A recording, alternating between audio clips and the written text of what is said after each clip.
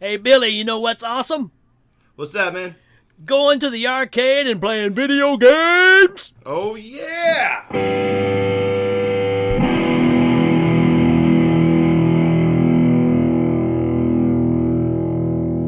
You know, arcades are coming back.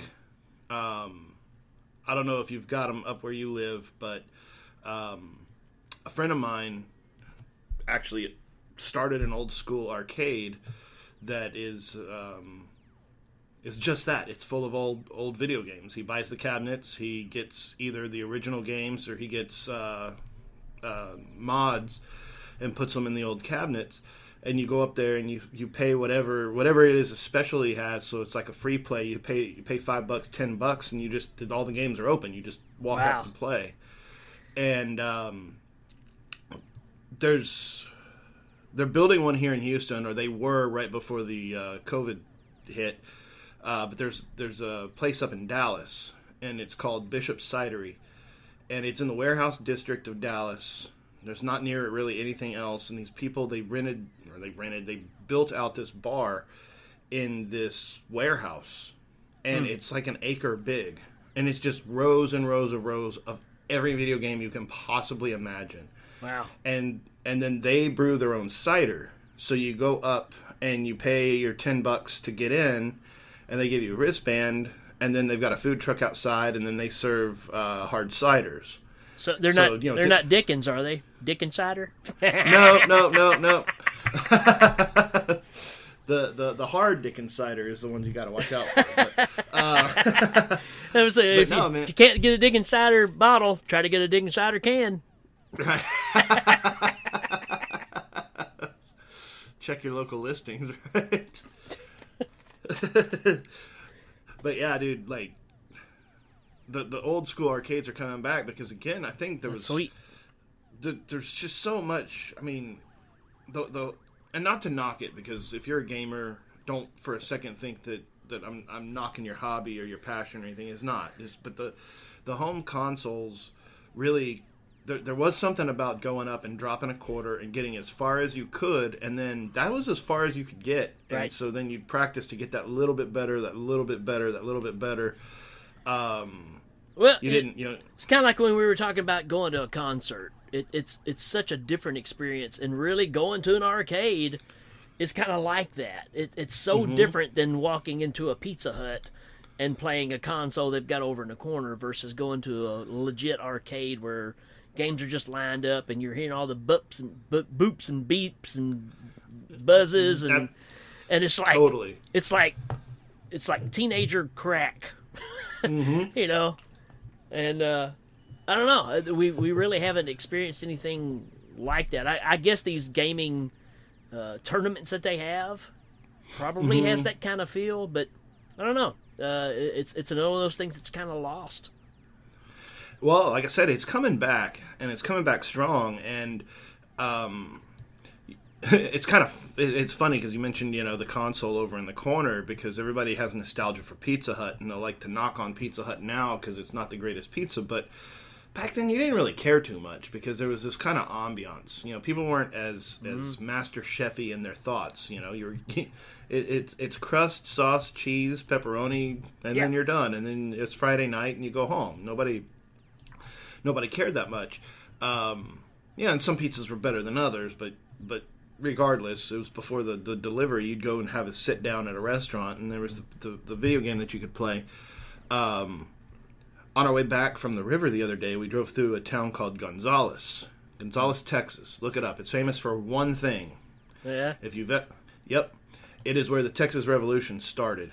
Wow. So, back in the 1800s, when Mexico was like, "Hey, y'all, get off our land," there was a cannon in Gonzales, and the Mexican army showed up and said, "Hey, give us that cannon," and the response by the Texans was, "Come and take it."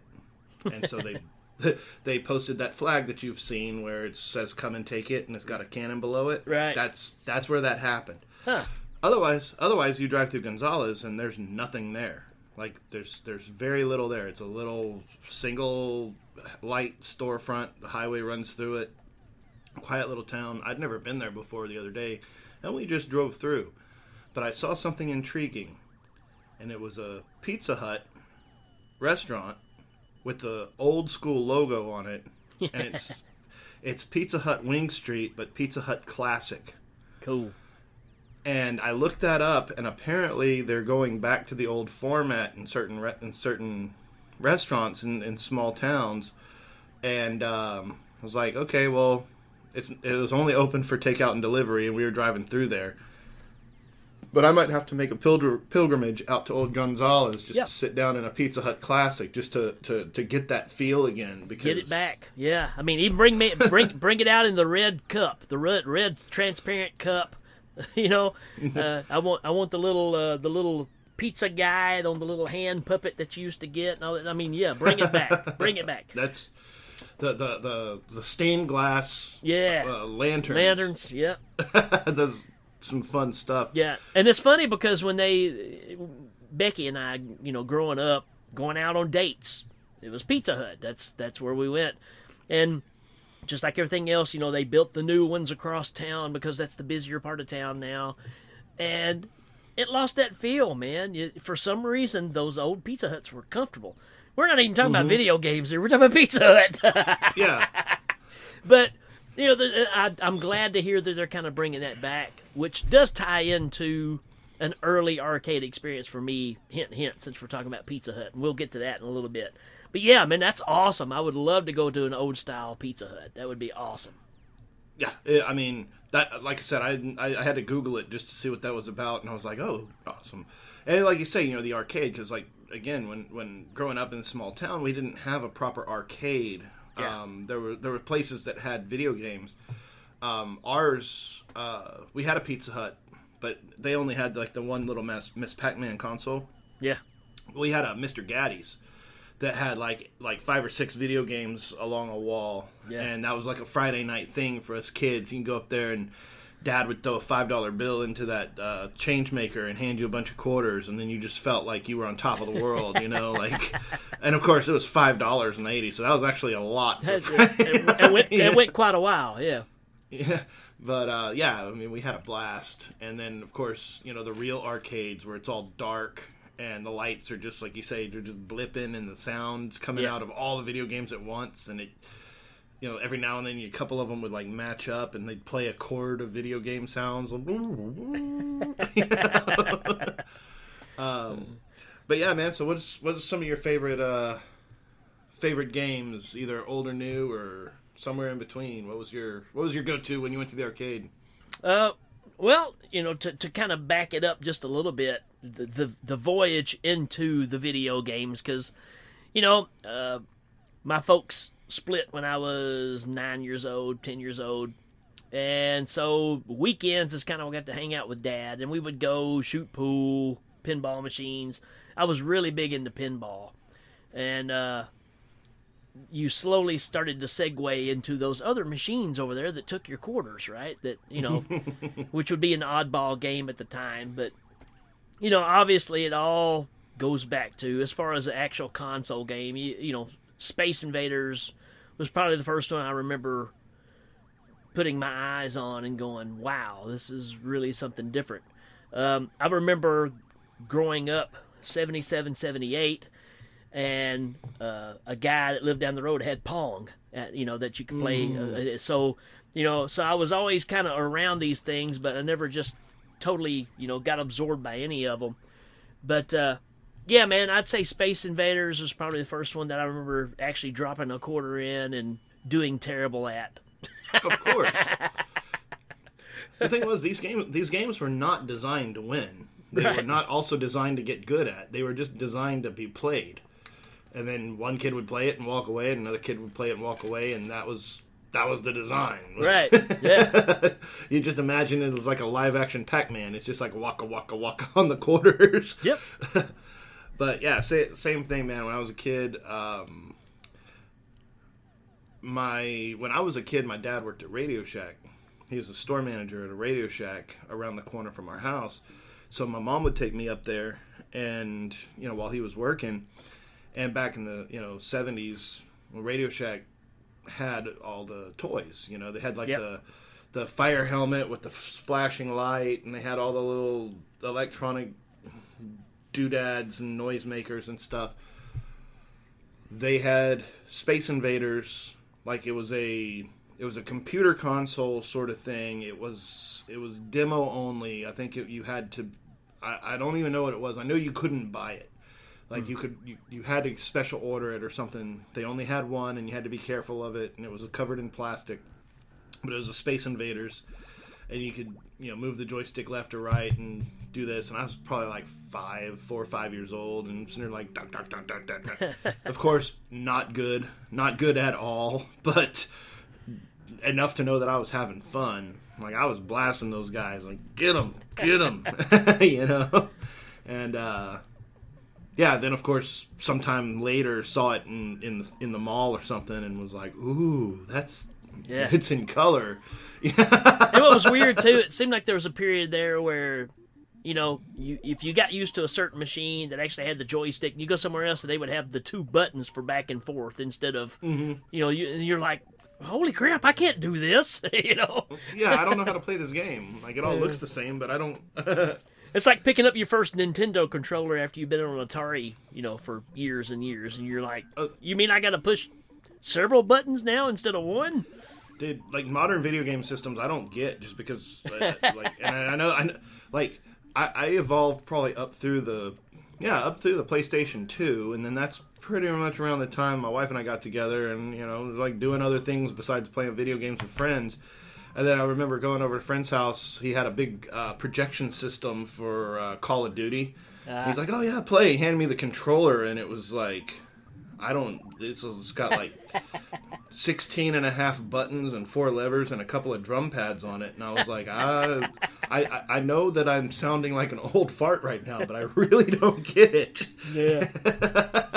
And it's always going to change too, but it's just funny to sit back and think about the way we've seen it change.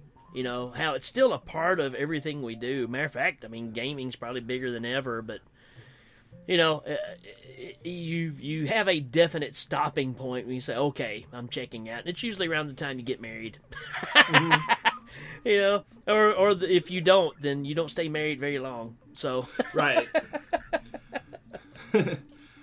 Well, it's funny because for one of my birthdays, guys, my 30th birthday, maybe like even a buddy of mine went on Craigslist and bought me a Nintendo Entertainment System, the original Nintendo, cool, with like 20 games on it.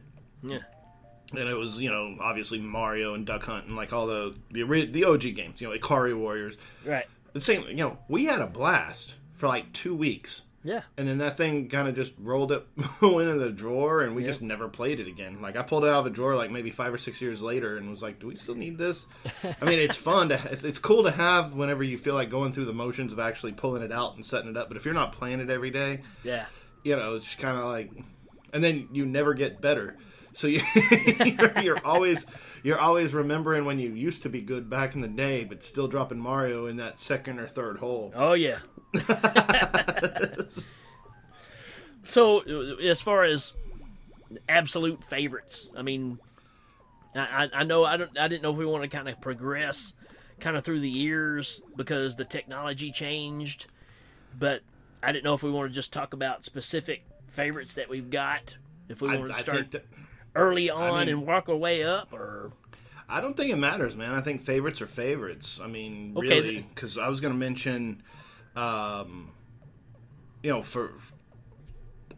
sucked at it so bad. I was never good at it, but pole position was always one of my favorite games. Oh, yeah. Probably because of the gear shifter and the gas pedal made it feel so much more real than just like a steering wheel. Yeah. You could actually manipulate the speed of the car by changing the gear shift, and that was new at the time. Like that was a big deal. Sure was. And I remember because of like pole position, a friend of mine had a go-kart, and I was actually scared to drive it because I was like, man, I'm really not a good driver. And I actually drove a real car, and it wasn't that hard. But yeah, when we lived in Portland down south, my grandmother lived in Houston, and we'd come up here, every couple of months or whenever you go see grandma holidays or whatever. There's a town called Victoria, and it's exactly halfway between Houston and Portland. And they had a restaurant that my dad liked, and we'd stop in there. It was the Kettle. Do you remember the Kettle? Yeah, sure back in the day. Yeah. And they had, I'll remember it forever. They had a pole position machine, and then they had like this weird witchcraft machine that like you put your hand on, and it would like check your biorhythms, and it had, and like. I didn't understand what that meant, but I always thought it was kind of a weird combination. You're right. Have, like the car racing game, and then the new age. But that's what you're supposed to do. You drive the car and get all worked up, and then check and make sure you're not going to die from a heart attack from the stress. True. But yeah, man, I'd sit there and just like while they were eating, I'd sit there and just play pole position and just. Wow. And then you do like in fourth gear, and you realize that curve's coming up, and you just don't care to slow down. You're just right. like, I'm flying. For me, man, it ended up being Galaga. I think I even said it on a post out there. I posted the picture, but there's something about Galaga that's just timeless. I mean, you've seen so many games that are versions of that. I mean, even it kind of is a ripoff of. It's like you took Defender and Space Invaders and combined it, and you kind of got Galaga. But it's amazing how still challenging that game is because, like you said, where does it end? It just keeps getting harder as you go, And I always loved that one. Defender, I was a big fan of. You can kind of go through the steps. You got Space Invaders, which was the big thing. Then you got Asteroids, which I could kill it on Atari. But the console, terrible. Absolutely terrible. And, you do, hyperspace, and you just pop up and... Because, you're going to pop up right where that asteroid was every time.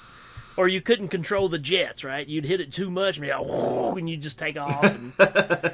So, I mean, you had to have a touch for these things, man.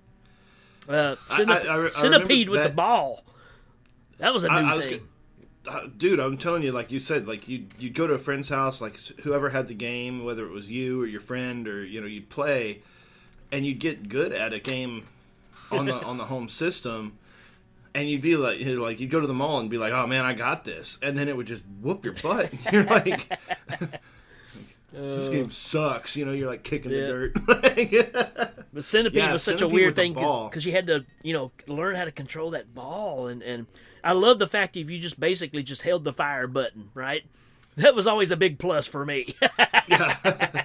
You just kind of move it a little bit here, like a little bit there. Just Same story, man. I could kill it on Atari, which, everything's just squares and octagon shapes. Versus when you look at the game, it's actually got some graphics, But, that one always pissed me off. Well, you mentioned like the Atari home system, so like everybody, the 2600 was the definitive Atari system. That's what everybody had. Oh yeah. One Christmas, woke up and had an Atari under the tree, and it was the 5200. Ooh. Which was the upgrade. It was the upgrade. The only problem was they didn't make many games. Yeah, they just had a handful of games. And so like my dad liked football, and so there was a football game for the 5200. But it was real time. Ah. So, yeah. So imagine, without commercials, but imagine playing a football game where the timer stops every time there's a down. or anything like that. Yeah. And you're talking like little, like 2-bit. It's not even 4-bit. It's like little football guys that are like this big and they're all like, Brit, Brit, Brit. And my dad loved it because he just kicked my ass like left and right. And I hated this game, like because it took forever. I couldn't win. And then even when you did win, like say you like got out in the open and you caught the ball and you were running like a completely undefended touchdown. It was like Brit, Brit, Brit, Brit, and oh man. Yeah, well, like I graduated to a ColecoVision, which would still nice. I bought the added on plug-in that would actually play all your Atari 5200 games or 2600 games. 26, yeah. And so that was kind of cool because you still could play your old games but use the updated system. and I found an Activision game called Dragon Attack, which is like this is like Galaga and Space Invaders mixed with these really cool looking creatures that come down, and you're basically a shoot 'em up. I love shoot 'em up games back then. You know, anytime that I'm a spaceship or whatever and I'm just blowing things up, I'm a happy guy. Oh yeah, dude. Well, and like I said, you know, for me, it's like I liked the driving games, like the car games, and it's weird because I'm not really a car guy, but games like Spy Hunter, you know, those sorts of things where. And I was like, even like the little theme song for Spy Hunter was like the little dun dun dun dun dun dun dun dun dun dun dun dun, you know, and you like push the button and like lay out the stuff to make either the smoke screen or the oil slick or whatever to make people crash. Yeah. And it's funny because like my memories of Spy Hunter, because of the way your imagination works, my memories of Spy Hunter were very much more James Bondy. Sure. Than looking at it now, where it's like an aerial view of a car going, bzz, bzz, bzz, bzz, you know what I mean? It's like, but man, I loved Spy Hunter, man. And what's so funny cool. Too, because in your mind you're thinking, man, the graphics really made a jump when you got to that point. You know, when you think about it versus what the other games were. But still, you look at it and go, yeah, it wasn't that much, was it? And speaking of that, I mean, how disappointed were you when, you know, you'd go play Pac-Man, and then Atari released their version, and you get it home, you're like, what is this crap? Why does Pac-Man have an eyeball? Yeah. And all the ghosts, the ghosts are all the same colors, and you're eating dots, or you're not eating dots, you're eating, you know, rectangles.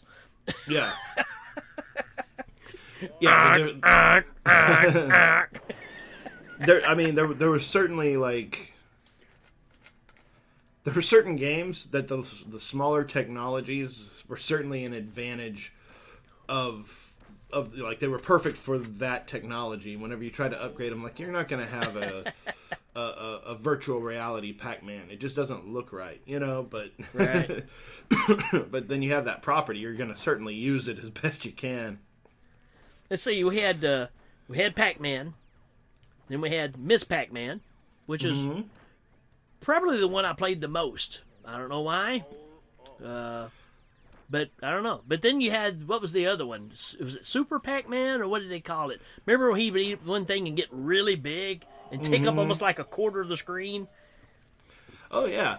Well, and it's funny because it's the age-old question asked in Wayne's World. When he asks the video game, he's like, what's the difference between Pac-Man and Mrs. Pac-Man? And he's like, Mrs. Pac-Man has a little bow on her head. Right. But the difference between Pac-Man and Mrs. Pac-Man was that Pac-Man ran in patterns. And Mrs. Pac-Man, they ran randomly. Right. So it was a kind of a harder game and more interesting and what. So once Mrs. Pac-Man started being replaced and kind of being favored because it was a more challenging game, then original Pac-Man just kind of went away. Yep. Like, why they didn't upgrade Pac-Man, the original, since it was the property, I don't know. But I remember being a kid being like, why is Mrs. Pac-Man everywhere? And Pac-Man's not. Like, isn't Pac-Man the star of the show? Well, well, you think about it because, I mean, you had the Pac-Man Fever song that came out, right? I mean, it was a phenomenon at the time. I mean, for some reason, Pac-Man was the game, right? Oh, yeah. And, you know, Pac-Man Fever, the song, then you had the cartoon that came on Saturday mornings, the Pac-Man cartoon, Pac-Man cereal. My mom made me a Pac-Man birthday cake. I mean, it's weird when you think about it. It's like, you know, I really wasn't that big of a fan, but it was just that big of a deal that... Yeah, it was just cultural phenomenon. It was big. Yeah, same thing. Like, I don't remember being like so totally into it. I mean, I had it on the console and I played it when we go to Pizza Hut. Yeah. There were other games that I liked. You know, it's like the ones and some of these that I wrote down, they're not in any order of like technology, but like Frogger to me was harder and a bit more interesting than Pac-Man because it was. Well, you're having to watch both sides of the screen for things coming. You know, for you to make your jump, you know? It was definitely harder than Pac-Man, for sure. And again, you're talking like Defender and Galaga, like the Space Invaders type games. Yeah. And then whenever you go to the arcade, and they'd have the furniture, like the furniture console stuff with like the Star Wars game where you sit in it, and the steering wheel where the steering wheel moves back and forth like this, and the graphics in that game looked like the graphics in the movie. Like, that's about as close to what you've got now with things looking perfect and like seamless. Because you fly around and like those the Battle of Yavin at the end of Star Wars, where they're looking at the screen and you know, Luke's looking at his thing, and you know, like the TIE fighters are just kind of rendered in this 2D space, and then when you blow them up, they blow up, and it's like you can imagine that you're flying that X-wing and just killing them. You're just killing them. I'm glad you brought that one up, because that's the first, like you said, that's the first console game where I actually sat in one and controlled this thing. And of course, being a Star Wars nut, and again, like you're saying, because even at the beginning of it, it would show the Death Star, right? Mm-hmm. Just like in the movie, it would be that graphic, and then it would zoom in on it and show you the track, and then you'd be kind of going into it. Oh man, I mean, I was just blown away by that game. And the step process to that, like we said, Space Invaders and Defender and all this. And then you had Tempest. Oh, yeah. Tempest is one of my favorite games. Because you have no idea really what you're doing. But the graphics, they zoom in on the screen, and then you'd start shooting. Again, you just hold the button, and you take the round knob that was your controller and just spin it. And you just be going around the screen and just shooting. But it had good sounds, and the lines, even though we're kind of getting into those graphics, they were just very geometric designs, but they had color to them. Mm-hmm. And that they carried that over to the Star Wars stuff too. So that was kind of that time frame of those were the next step, right? And I loved both of those.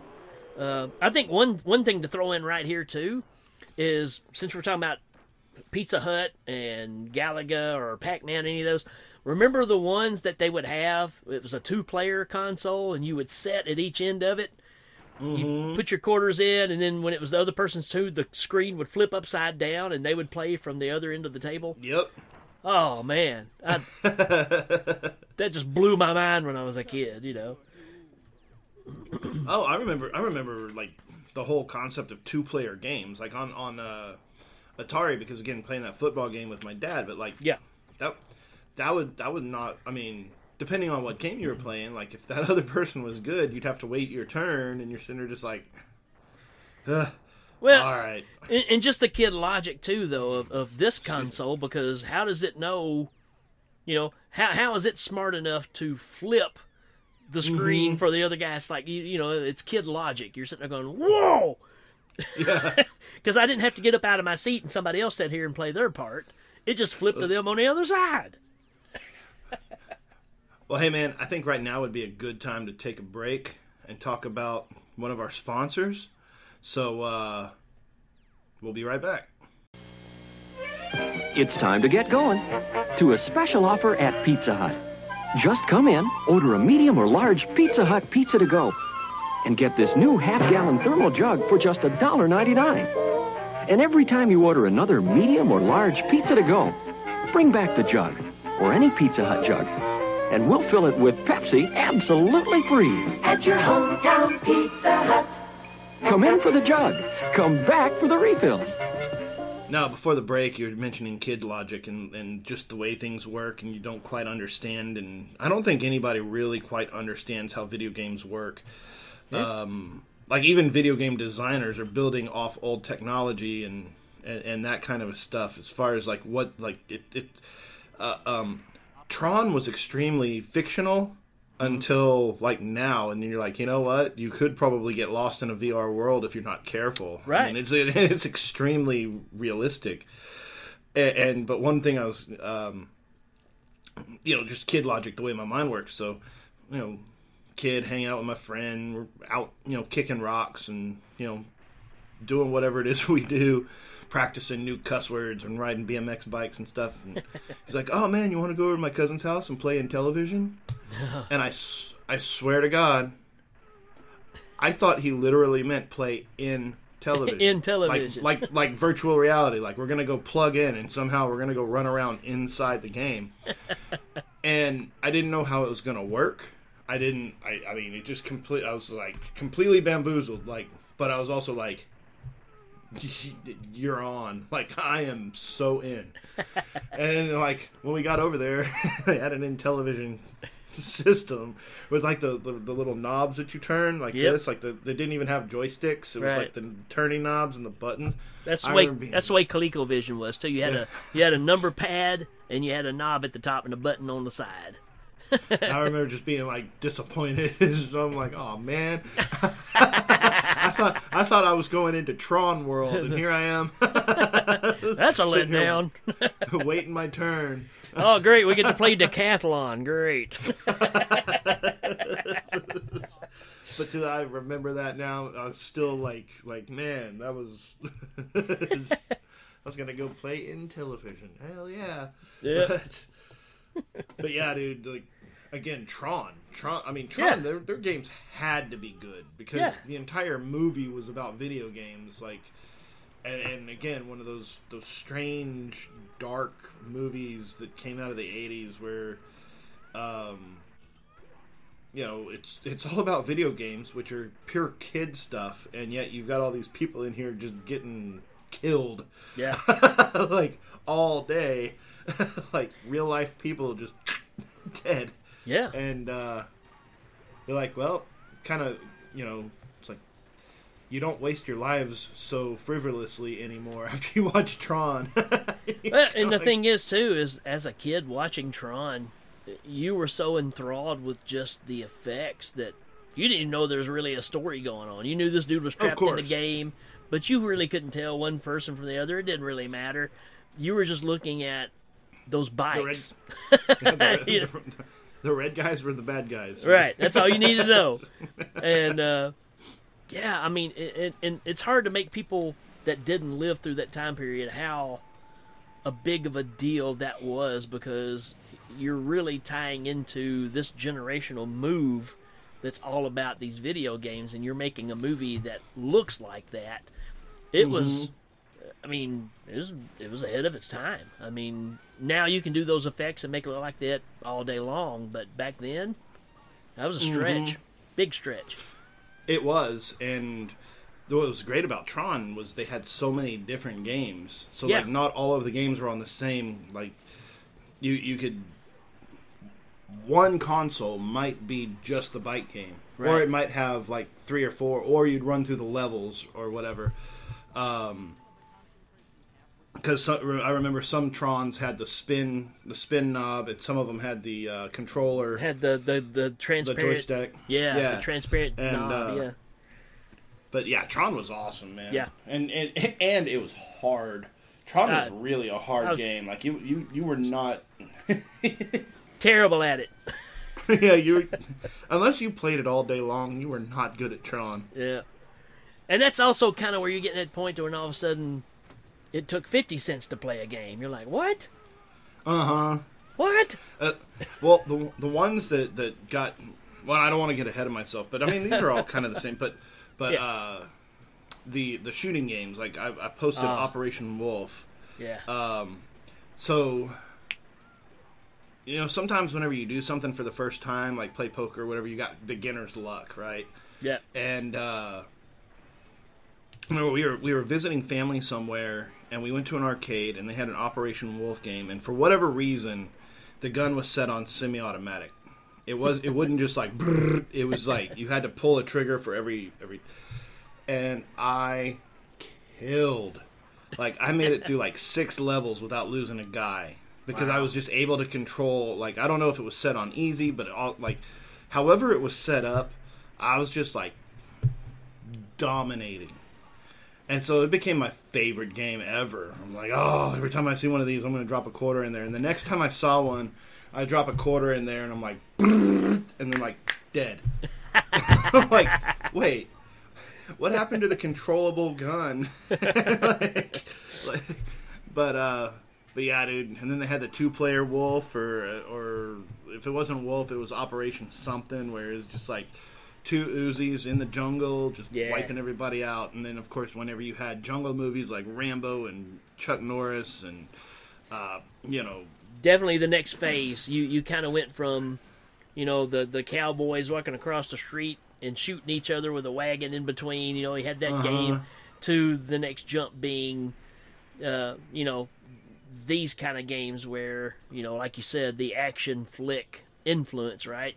And also, to go along with that, you also started having some of the martial arts games, and I mean those are the ones where you found yourself sneaking out quarters out of the house, digging through the couch looking for something. Because like again, Operation Wolf, but then like Afterburner. Oh yeah, the that was around Top Gun. Yep. So you're flying an F-14 Tomcat, and you're just schooling everybody, and then you'd have to land it on the carrier, which you could get really good at on the console at home. But it's like move to the left, move to the right, pull your nose up, let your nose down. And you're like, you can't do a flyby like in real life. If you're not flying right on the carrier, you can just fly over it and loop back around and try again. On this one, you hit the back of the carrier, you explode and die, and you're just your quarters are gone. But man, I'd dump quarters into Afterburner all day because Afterburner was so much fun. Yeah, and that's the one that had like the little targeting thing again, like just from Top Gun, where it's like the target would flip around on the screen, and you move your joystick, and if you move your targeter a little bit too much, then the plane would start to move, and then the machine would move with you, and you're like leaning off to the side like that was so cool. Yeah, well, and you're getting again to more of the sensitivity of the thing versus before, where it was just kind of spin the centipede ball. It didn't have any repercussions really. I mean, you could still get shot, but this is where you're physically trying to land on this thing, and everything is very touchy, and that just gives you more reality of what's going on. Well, and you remember it was later than Afterburner, but it was kind of contemporary with the gunship, where the helicopter, where you sat in there and you pull the joystick and it would like move the entire machine depending on like how you did things, whether you were playing or not. So if you didn't have quarters, you could still go sit in a gunship and move the joystick and pretend like you were playing. Well, we had about a quarter of a mile from my house where I live. I grew up in this town called Gleason, Tennessee, and you probably saw me and one of my school buddies talking about this the other day, but about a quarter of a mile down the road was a Little General gas station. And video games was such a big deal at the time that they had a little closet off the side. You could tell this was made for just supplies. Cleaning supplies, janitorial supplies just for the place. They cleaned it out and put 2 to 3 machines in there. And, I specifically remember just finding every quarter I could in the house and walking down there to play these games. And they were, some knockoff games. I think they got some legit ones in there every once in a while, like Dig Dug or something like that. But for the most part, it was games you never even heard of. Like I told him, I was like, there's this one game they had where you were a paint roller. And he was like, what? I was like, yeah, man. You were literally a paint roller. And I looked it up, and it's got some crazy name like Adigan or something like that. But you're a paint roller, and you're painting these squares on the screen, and you're fighting off these pigs that are coming after you. No idea why. It's kind of like you were enthralled with Q*bert, but you really don't know why. Yeah.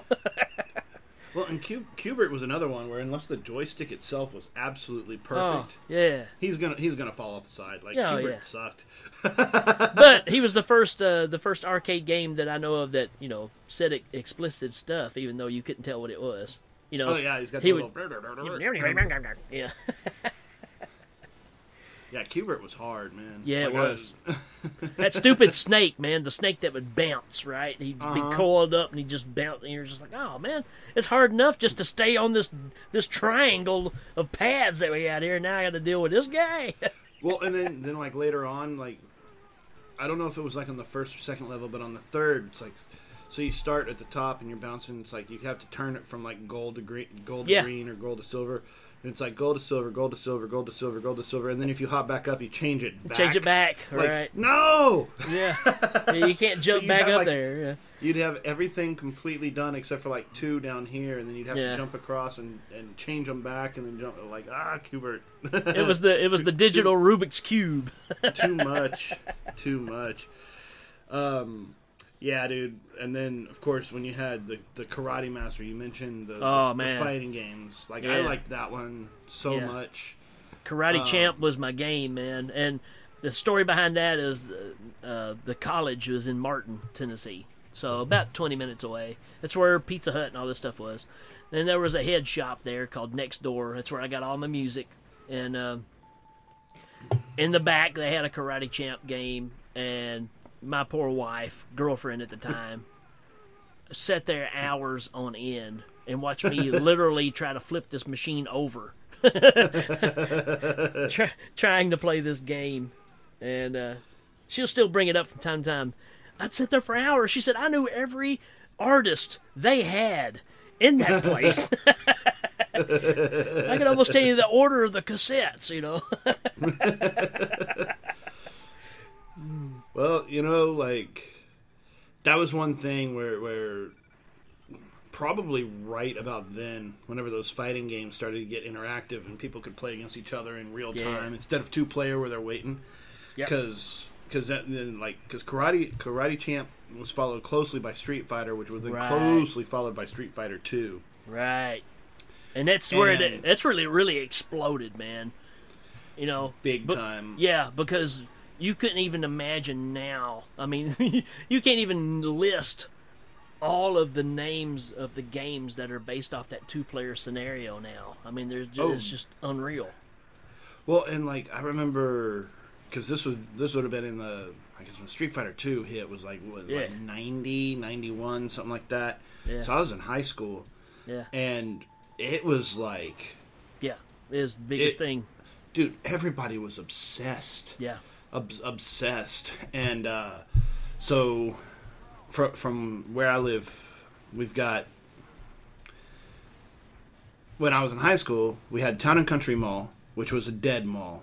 And then we had Memorial City Mall, which is about a half a mile away, which was a completely live mall. Yeah. So the long, sad story of Town and Country Mall was Memorial City was kind of an everyman's mall. And so they built Town and Country to be kind of a upper scale. It was like the West Side Galleria. And so they built it, and it was successful, and it fleshed out. But then a few years after it got built, then they decided to put in a tollway. And they wrapped the tollway right around the front of the mall. Wow. So you couldn't get to the mall without exiting and looping back around and going like through several stoplights and then back in. Terrible. But the exit that you wanted to go, like if you're trying to get to Town and Country, the exit would drop you right in Memorial City Mall's parking lot. So if you were going to a mall, you'd just go there. And so Town and Country died. And it died slowly over, like, I always remember it being like, because they finally tore it down in like 2000 and built something else, which is actually a shopping center and retail stuff, like retail hub that people go to now. It's packed all the time. But Town and Country, dude, like in the mid to late 90s, you can go in there and they still had like a McDonald's up on the 3rd floor that had closed like in the late 80s. Yeah. That still had like the McDonald land seats and chairs and stuff. Cool. it was neat. But yeah, so they had a tilt like on the 2nd floor, but in Memorial City they had a couple of arcades, and that's where all the guys would show up and like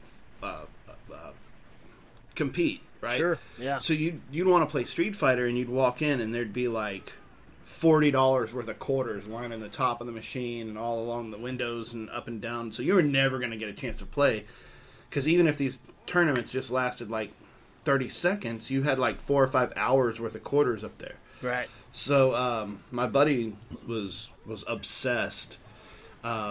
He's probably not listening, but if he is, Jason Jordan, dude, this guy would go and he'd break like a 50 and take the magazine that told you all the cheat, like all the, not the cheats, but like the moves, and he'd go up to the tilt in Town and Country because it was dead. And he'd just play by himself for hours until he mastered the game so well that he could beat anybody. Wow. Like, and I'm like I'd go, like, I'd wake up, it would be summertime, and be like, okay, where's everybody at?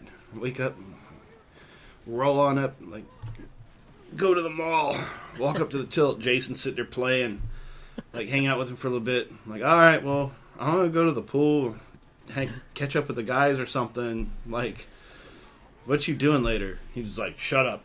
Like, Blanca. Like, okay, man.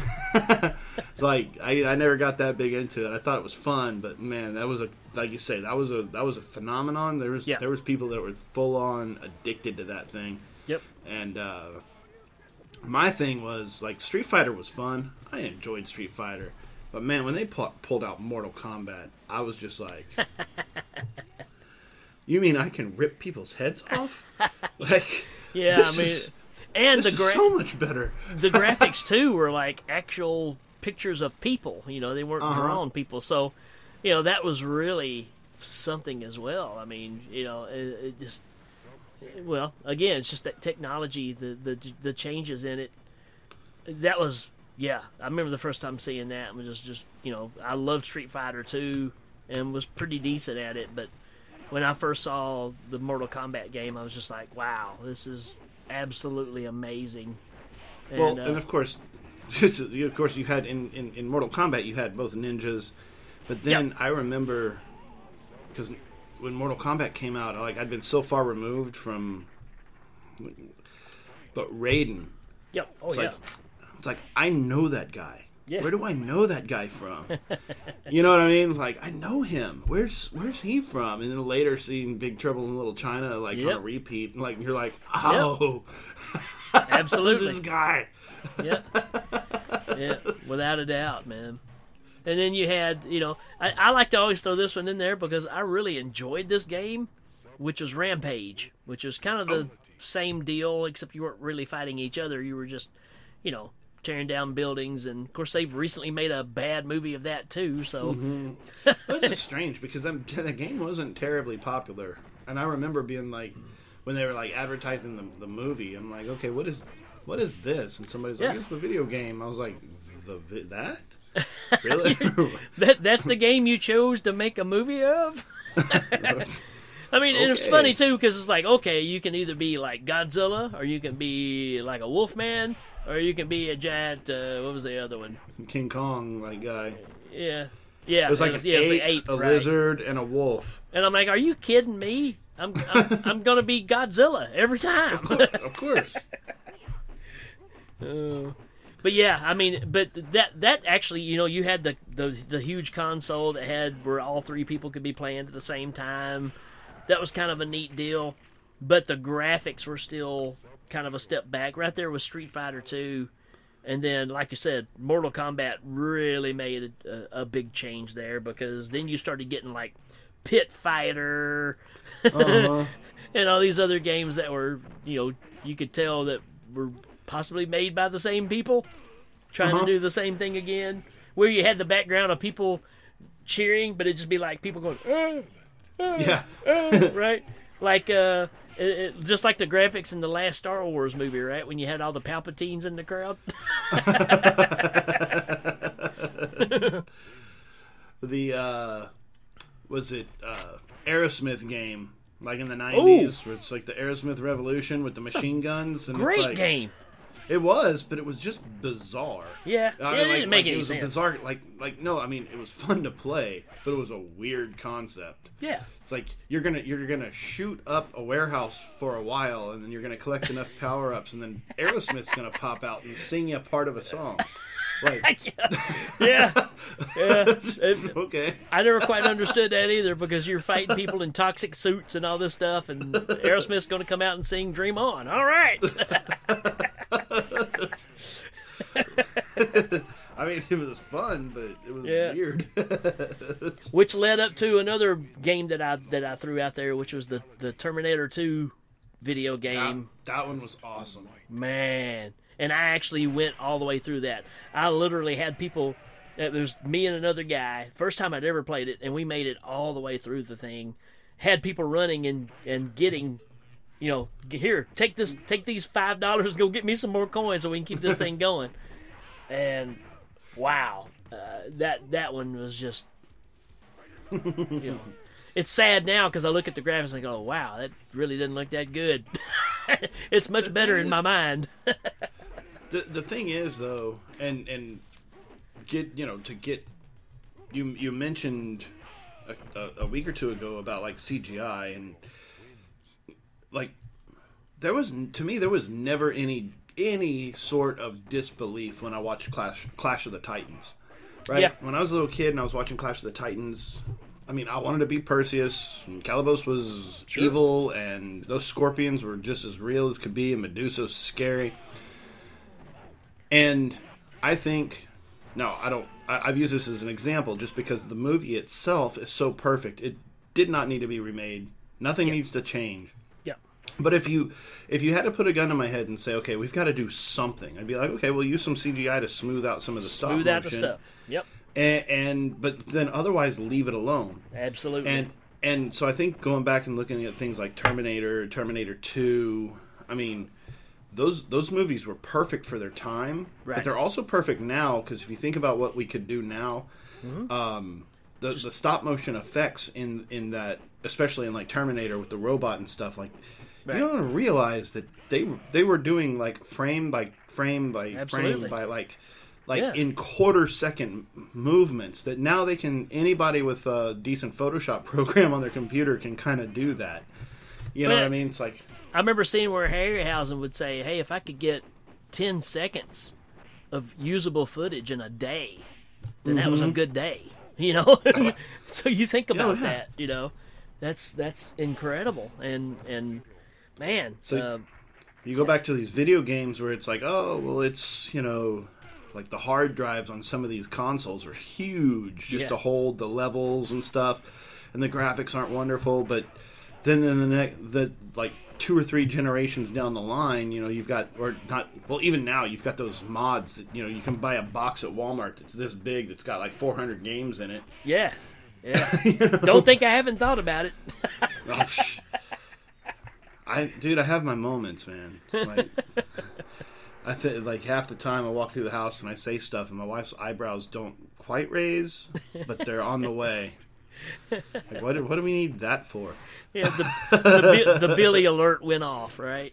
He's at it again. Oh, dude.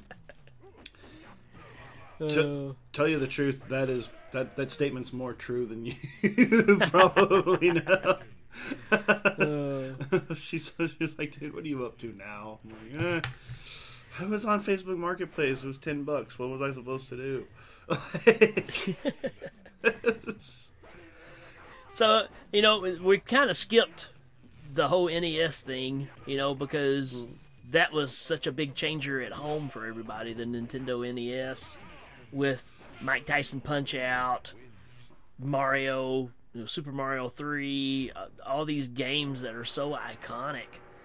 Well, I think you said it perfectly in our commercial break when we were off air, that this is going to be a long episode, or maybe we can just talk about it next time, because you mentioned the arcade. Yeah, and right. we've been skipping years in the arcade by itself without we talked about playing Pac-Man on the console versus playing in the arcade. But yeah, dude, taking it home between Mario and Zelda, like just the NES, and then like the console wars and the Game Boys and the Sega Genesis, man. That's what I was rocking. All of that stuff. I think we got to save that for another show, because otherwise we'll be here all night. I agree. But hey, man, tapping off of our Pit Fighter and Mortal Kombat and these games, you had the Primal Rage games. So I mean, it just kind of kept going there for a while, where it was these more computerized looking characters versus drawn characters. But then, on the other side of that, you had where you started getting the 4-player games, like the Ninja Turtles game, where you could play all 4 players at the same time, or that awesome X-Men game that came out. Yes. I was going to say, probably because just as a teenager, you don't know who you are. You think you're a metalhead, but you don't know how to play a guitar yet, and you think you're this, and you think you're that, and whatever. But I remember that Universal Monsters game that came out.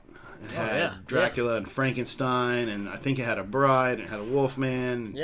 Creature, and it played like Street Fighter, but it was like a 4-player console that you could all play. Like they had a 2-player one that was smaller, but they had a 4-player one. And Frankenstein was just awesome. He was like built up like Zangief. He was probably a clone of Zangief from Street Fighter 2. But his like whenever you got his power up or whatever, he'd shock you because he's built with electricity. He's all bzzz.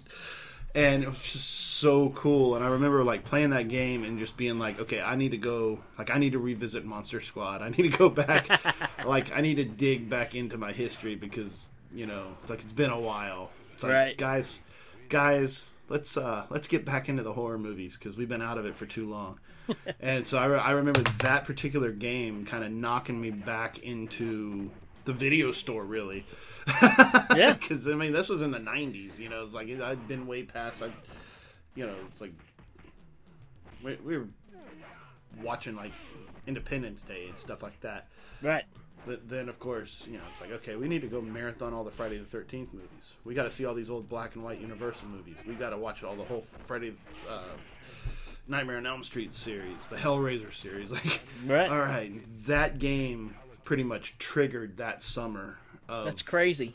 Yeah. I mean, and I'd almost forgotten about it until we were talking about it just now. I'm like, but dude, yeah, when Frankenstein was just like, bzzz, like shocking the hell out of the Wolfman, I was like, all right, guys, I know what we're watching tonight. And it just... Shocker. Yeah. Wes Craven.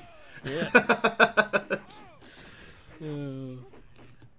But hey, man, looks like it's gonna be a wrap. This has been awesome. Man. We could keep on going for hours. But... We haven't even scratched the surface. There's so many games that you want to bring up that, you know, there's no end to it. So with what Billy's saying here, I mean, you guys have already started it, just kind of sharing your favorite games. All those ninja games, man.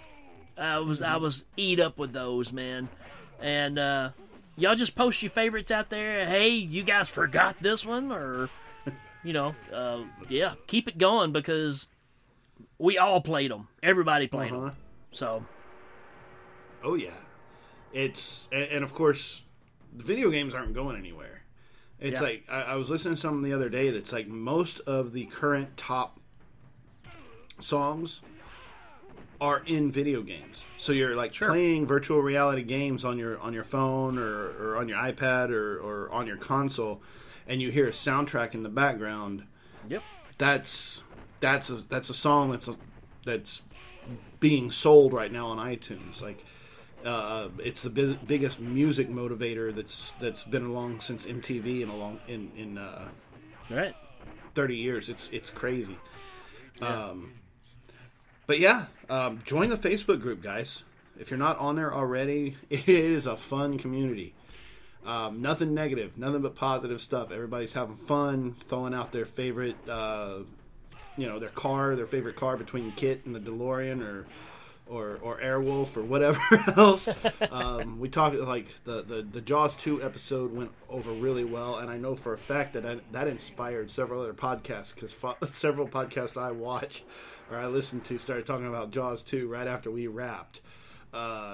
Orca's where it's at, people. Orca.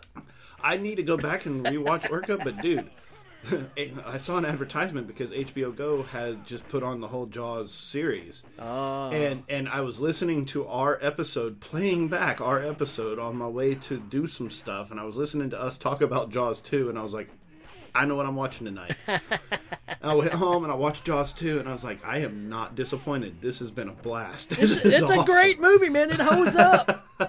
So, I mean, but the funny thing is, I was inspired by us talking about it, being like, dude, they sound like they're having a good time. I'm going to watch this movie. And that was me. So it's a fun Facebook group, though. But yeah, hit us up.